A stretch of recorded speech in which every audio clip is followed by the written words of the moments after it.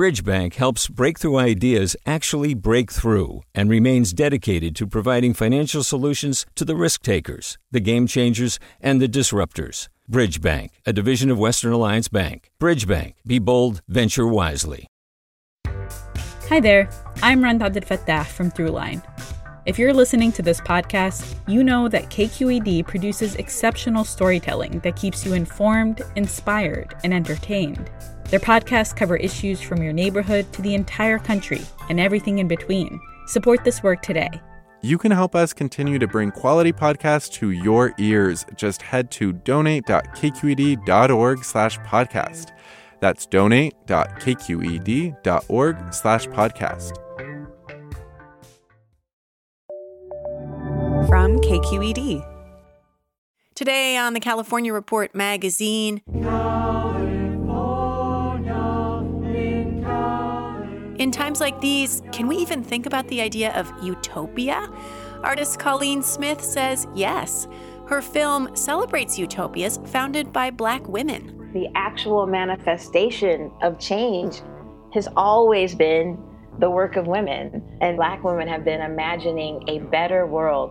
And not only imagining it, but making it so. Plus, how the battle over reopening schools is raising questions about equity and whose voices get amplified. What I think is a crime is to say we need to open schools from an equity perspective. They have not touched COVID. It's not in their families, it's not in their neighborhood. I'm Sasha Coca, and this is the California Report magazine. Your state, your stories. I was really struck by a conversation I had recently with a guy named Alex Sanchez in LA. He's 44 years old, about my age, and for most of his life, pretty healthy, no pre-existing conditions. He got really sick with COVID, though. Almost died. My COVID journey started on the 27th of December. I had my son come visit for Christmas.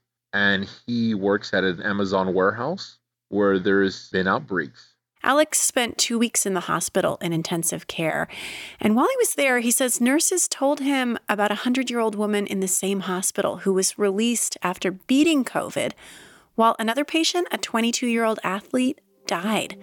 Sometimes this virus is so unpredictable. Alex is recovering at home now, but he's still using an oxygen machine to help him breathe. You can hear it in the background when he's talking about being a field organizer with the Garment Workers Center in Los Angeles, where he advocates for mostly undocumented women who work in sweatshops. Those are the people that should be focused on first, but it just seems like they don't have a voice or big lobbying power that they're being excluded from the vaccine delivery, even though they are producing masks and gowns for the healthcare community. He says that most of the 45,000 garment workers in Los Angeles aren't getting tested for COVID, much less going to the hospital if they get sick.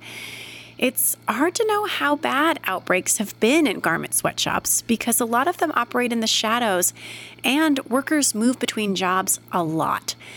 Alex is worried about major underreporting when it comes to knowing how bad the pandemic really is in our state and how safe it is to reopen. I don't believe the ICU numbers tell the whole story as far as how many people are going to live and die because of reopening. And I think it's way too soon. And I don't feel that we're going to be able to flatten a curve if we still have people out there at high risk not having access to a vaccine. Like Olegaria Ruiz, she's a garment worker who spent 12-hour days, 7 days a week, sewing masks and hospital gowns and hairnets for doctors and nurses. Ahorita que en la pandemia estuve trabajando los domingos haciendo mascarillas los 7 días. De 7 a 7 estuve trabajando. Olegaria talked with our intern, Héctor Arzate, over Zoom this week. Olegaria, ¿así se dice su nombre? Sí, exacto. She says she hasn't always gotten minimum wage for all the hours she's worked. No me pagaba el salario mínimo tampoco. Me estaba pagando por hora, pero no era el salario mínimo. Aparte de eso, And she says it's really hard to socially distance in a crowded factory with 50 or 60 or sometimes 80 garment workers, especially when employers don't provide masks. No había distanciamiento y no hay mascarillas. Y hay personas que a veces no alcanzan ni a comprar una mascarilla por lo mismo. Olegaria says she's scared about getting sick, but feels like there's no choice but to show up for work. She's undocumented and she doesn't qualify for unemployment or a stimulus check. ¿Cómo vamos a pagar la renta? ¿Cómo vamos a pagar los biles? No podemos quedarnos sin un techo y llevarnos a nuestros hijos a vivir a la calle. She also doesn't qualify for a vaccine because she's only in her 40s, but she says she doesn't think any of her coworkers, including those over 65, have gotten it yet. A lot of them don't have internet, so it's really hard to figure out the system. While he's recovering at home, Alex Sanchez, the organizer with the Garment Workers Center, has been trying to help workers navigate vaccine websites. In between doing his hourly exercises to try and expand his lung capacity. He says, in a way, going through his ordeal with COVID has helped him realize just how vulnerable other people in his community really are.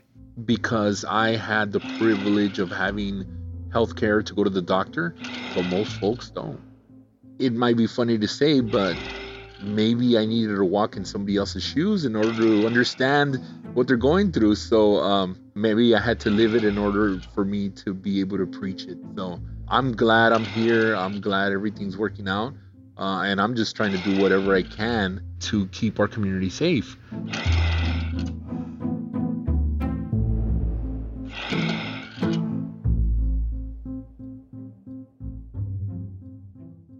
We've brought you so many stories on our show about people struggling with a loss of hope. But today we're going to have a conversation with somebody who creates art from a deep sense of hope and whose work also focuses on Black joy. Cauleen Smith is an artist and filmmaker who, despite how broken the world may seem sometimes, still believes we all have the means to create utopia in our everyday lives. She has some immersive installations on display right now at the San Francisco Museum of Modern Art and the LA County Museum of Art. And even though those museums are closed due to COVID, we wanted to give you a glimpse of part of her artwork, a film called Sojourner, with a soundtrack by Alice Coltrane. It examines a kind of utopia for Black women. Cauleen, tell us, what inspired the theme of utopia in your film?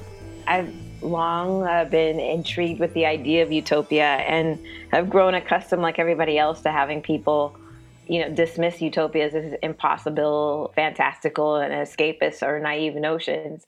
But in reality, people make utopias happen all the time. And this film, to me, was really about looking very pointedly at individuals and groups of people and their actions that produced utopian ethics and manifestations in the world. Well, and you capture that in these really beautiful, almost Polaroid-like images of places like the Watts Towers. Simon Rodia built the Watts Towers. He built those over the span of 25 years in the community of Watts. And when he started building it, that neighborhood was predominantly African American. He built these towers, on his off hours after work in this strangely collective manner. There's all these anecdotes about his neighbors saying, it's fine if you build these towers, but can you just stop working on them past 10 o'clock? Because we all have to get up and go to work in the morning. And now the towers sort of function as a kind of artery and cultural currency and leverage. And the fact that Simon Rodia, built these towers and then literally gave them away to the community, it's like acts of radical generosity. Well, in some ways, the inspiration for this film came from a photograph that was taken at the Watts Towers, right? A photo taken by Time Life photographer Billy Ray, and I stumbled on it doing research on the Watts Towers. I felt like they were almost like fantastical images of young men holding transistor radios and just sort of like languidly hanging out in the Watts Towers, and they're taken in color, like Ektachrome, Beautiful contrast, beautiful color, almost like a fashion shoot. But as I dug deeper into the context for these photos, I learned that the angle of his story was supposed to be sort of like the angry, seething aftermath of the Watts rebellion. One of the things that the Billy Ray photograph provoked in me, or that I really noticed, was the way in which, when we talk about activism, change, politics, and power, the thing that is always pictured is a male image. And that, in fact, the actual manifestation of change has always been the work of women. And I just wanted it to be really visible that Black women have been imagining a better world, and not only imagining it, but making it so. This photo just kind of became like a talisman in terms of my research. So I decided that I wanted to reenact that photo somehow, some way, but with women instead of the gorgeous young men that are in the photo that he took.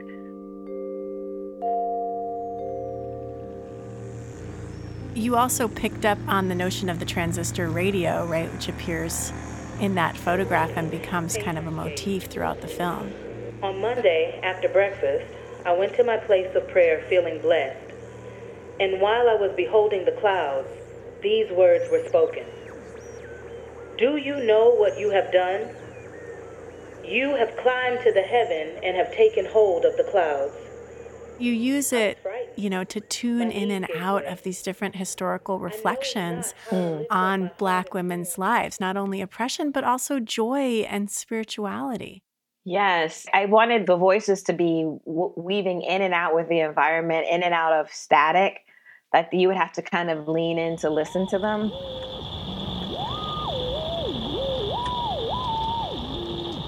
It really did feel like the kinds of discoveries that I used to make listening to the radio when I was a kid, and that was like the way you would hear music. And I felt like I was having that same experience. They were just sort of like being transmitted to me, like right when I needed them somehow. We would like to affirm that we find our origins in the historical reality of Afro-American women's continuous life and death struggle for survival and liberation. As Angela Davis points out in Reflections on the Black woman's role in the community of slaves, Black women have always embodied, if only in their physical manifestation, an adversary stance to white male rule, and have actively resisted its inroads upon them and their communities in both dramatic and subtle ways. So you hear the Combahee River Collective, which wrote this astounding statement that they published in 1977.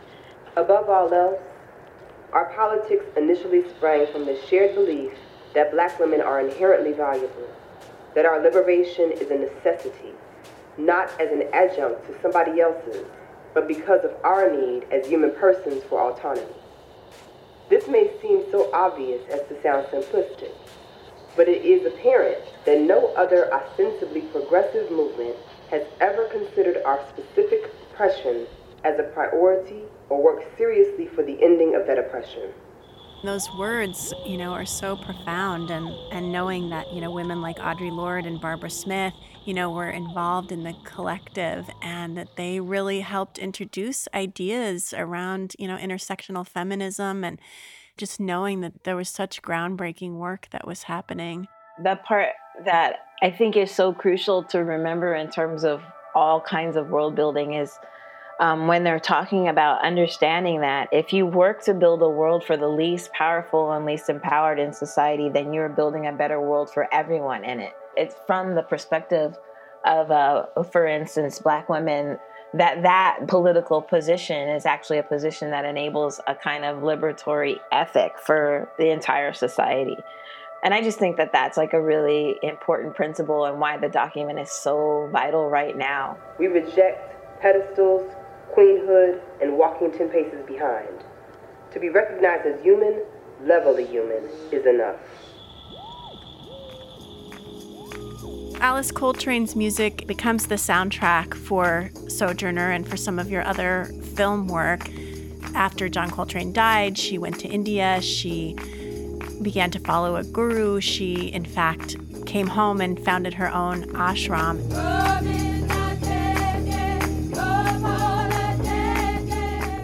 It's just so fascinating for me because I'm Indian American and Hindu, and I know that there's this whole backdrop of the 1960s, you know, a lot of people getting really interested in Indian spirituality and musicians too, the Beatles. But, you know, I really think of it as kind of a white fad where, you know, people got really into Indian spirituality and mysticism. So it's so fascinating to me to see this beautiful Black woman in a saffron-colored sari combining gospel music with Hindu bhajans, these spiritual songs.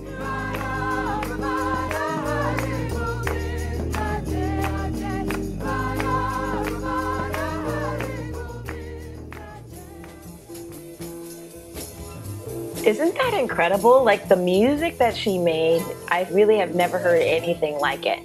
She really is bringing in bebop and gospel and then the raga form all into one sound. It just blows my mind. Like I found it totally intoxicating.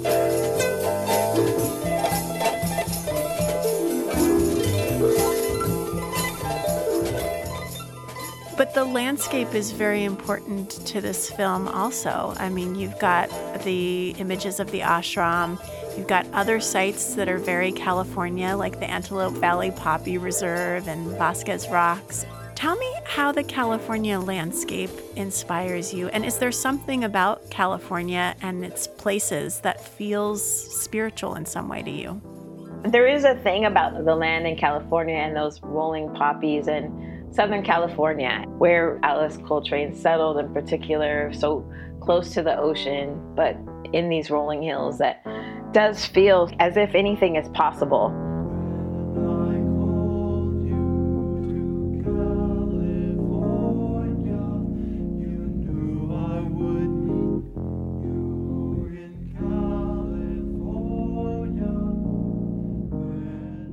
That song that Sojourner opens with is a song where basically she repeats over and over again the word California in this ecstatic fashion. Mm-hmm. Basically, the song is her saying that God told her to move to California.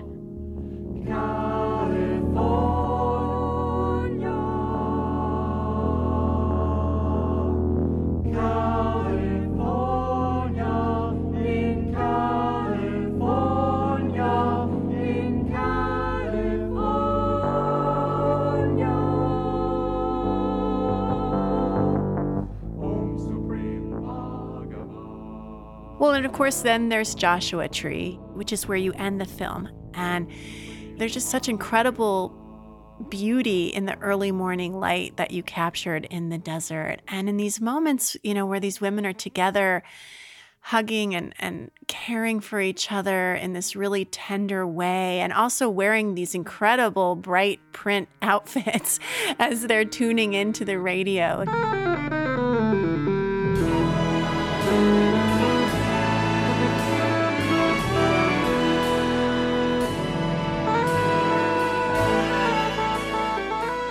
The way that light, once it raked across the desert, the second it crests over the mountains, like, wow, this is truly profound.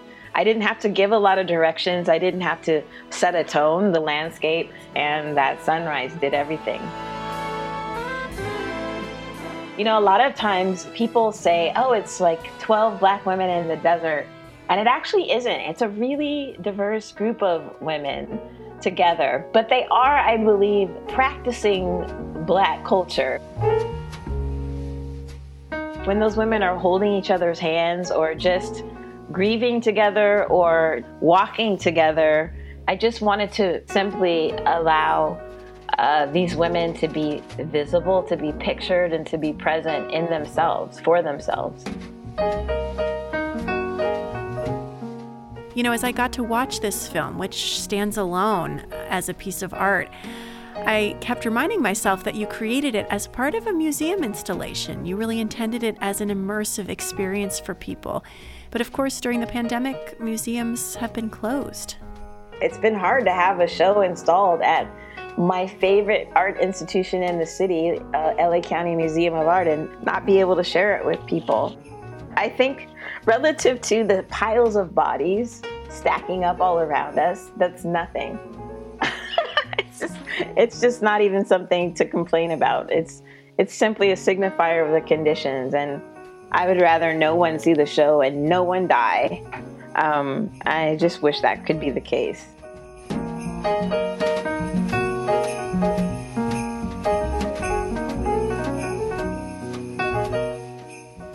That was artist Cauleen Smith, who spoke to us from Boyle Heights. Her films and art installations explore the idea of utopia. You can catch a glimpse of the film Sojourner and find out more about her work in a short video from SFMOMA. Find it at kqed.org/arts.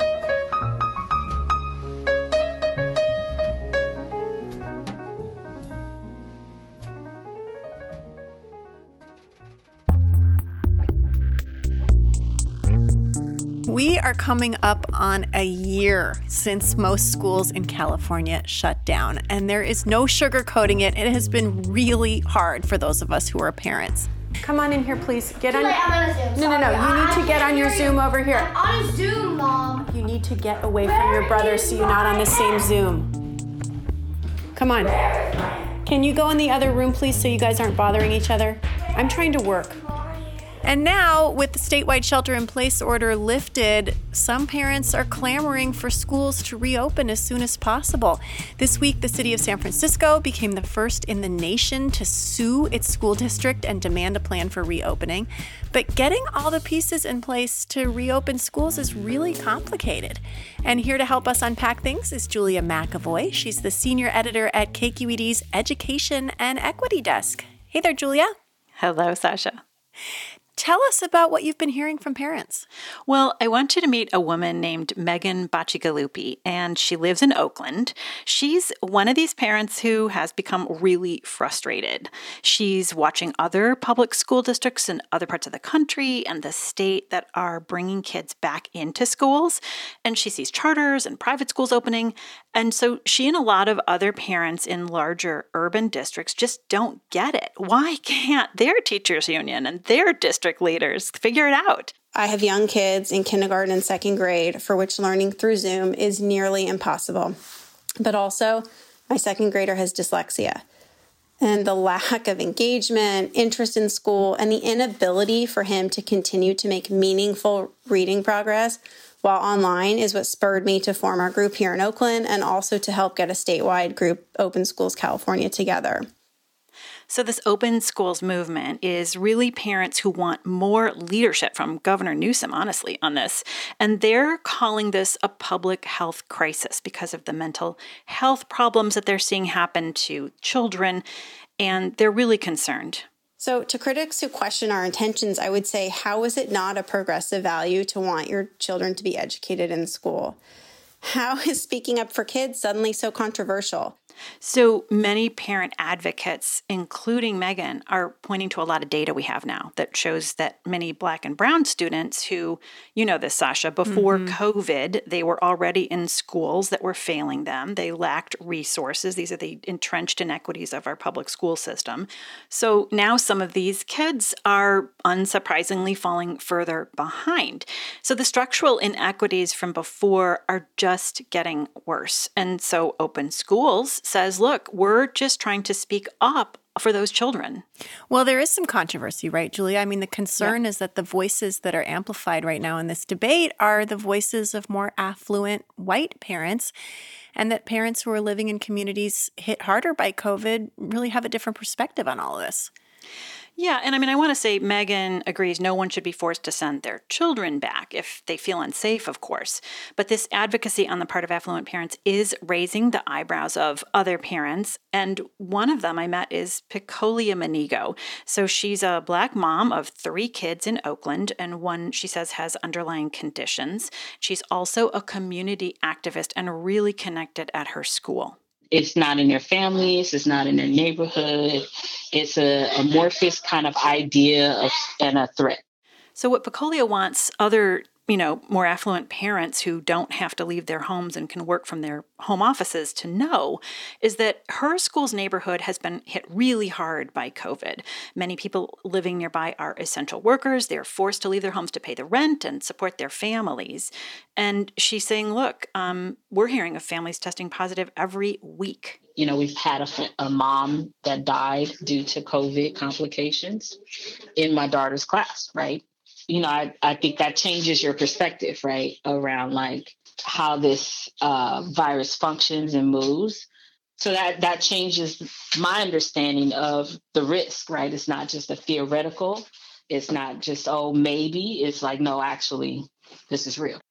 So Pacolia is basically saying, don't weaponize Black and brown children on behalf of your desire to get your kids back in schools. And she just doesn't appreciate these parents speaking on behalf of all parents. What I think is a crime is to say we need to open schools from an equity perspective, right? And I really think there's some contradictions in how people use the word equity in COVID. Well, what do you think would make families who are really worried about their kids' safety and their family's safety feel better about opening schools? Such a good question, Sasha. Let's take a look at West Contra Costa County. They surveyed about 6,000 families. Only 15% of those families said they wanted their kids back inside schools. But there were a lot more parents who said, hey, I would send my kid back like when the majority of my county's been vaccinated. So there's just some basic things that just haven't happened in districts that would probably make everybody feel better. Look at San Francisco right now. They haven't even walked through all their school buildings to make sure that they're physically prepared for social distancing. It's kind of crazy after all these months. Well, it seems like for teachers who are worried about getting sick, one big hurdle to overcome that would make them feel safer is if they could get vaccinated and if teachers and kids could get regular testing. So where do we stand on all of that? Well, in some parts of the state, Sasha, teachers are getting vaccinated. Mostly right now, smaller rural districts like Napa, which has 17,000 kids, those teachers have been getting their vaccines. And there's an interesting pilot program that could really help screen kids before they entered schools. It's called like rapid antigen surveillance testing. And it's like a 15-minute turnaround time for kids. They get it before they get into the building.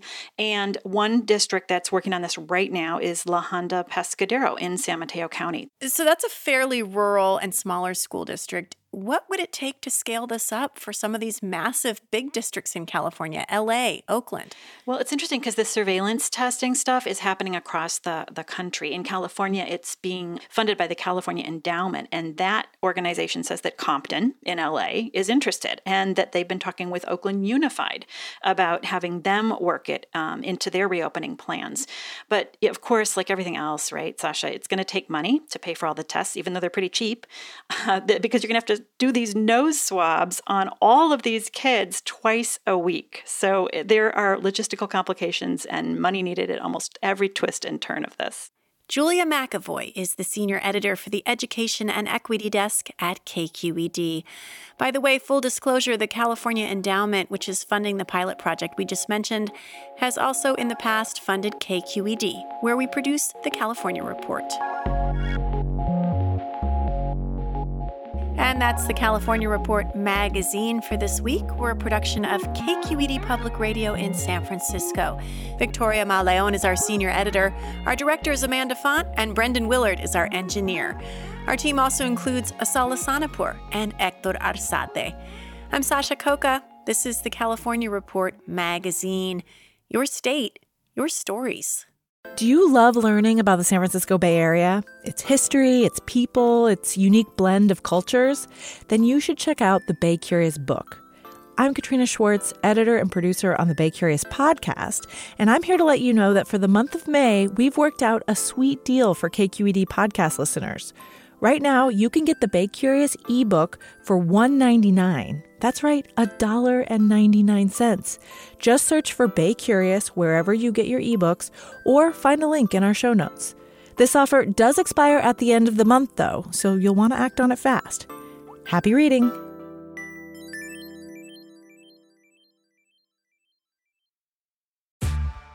Hey there, this is Brittany Luce from NPR's It's Been a Minute. KQED's podcasts like The Bay, Bay Curious, Mind Shift, Right Nowish, and more all tell the stories of the Bay and beyond with reliable, human-centered journalism. They aim to inspire, make you think, entertain, and expand your understanding of the place you call home. Here's how you can support podcasting at KQED. Showing your support is easy, and you can join Brittany in supporting KQED Podcast too at donate.kqed.org/podcast. That's donate.kqed.org/podcast.